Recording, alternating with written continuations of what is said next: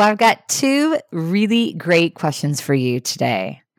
What is it that lights you up? When do you know that you're doing what you should be doing? I recently came across this quote that stopped me in my tracks and brought tears to my eyes as it made me reflect on these questions. Author Jacob Nordby says, "You know how every once in a while you do something and the little voice inside you says, 'There, that's it. That's why you're here.' And you get that warm glow in your heart because you know it's true? Do more of that." Oh, I love that so much. And I can feel it when I'm doing those things that light me up. Podcasting is one of those activities for me. It gives me energy.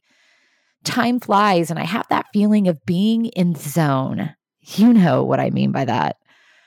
I also get that warm glow in my heart when I'm uplifting someone, encouraging someone's heart. I hear that little voice whisper, "That's it. That's why you're here."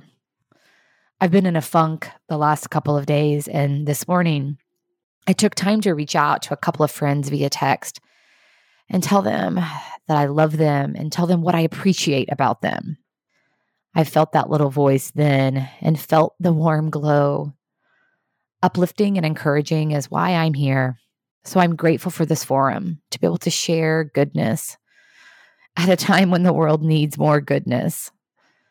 So when do you get that warm glow and hear that little voice telling you, "This is it. This is why you're here"? Name it.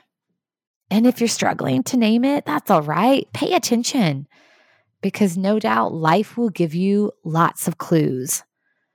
By doing the things that light us up, we are all better.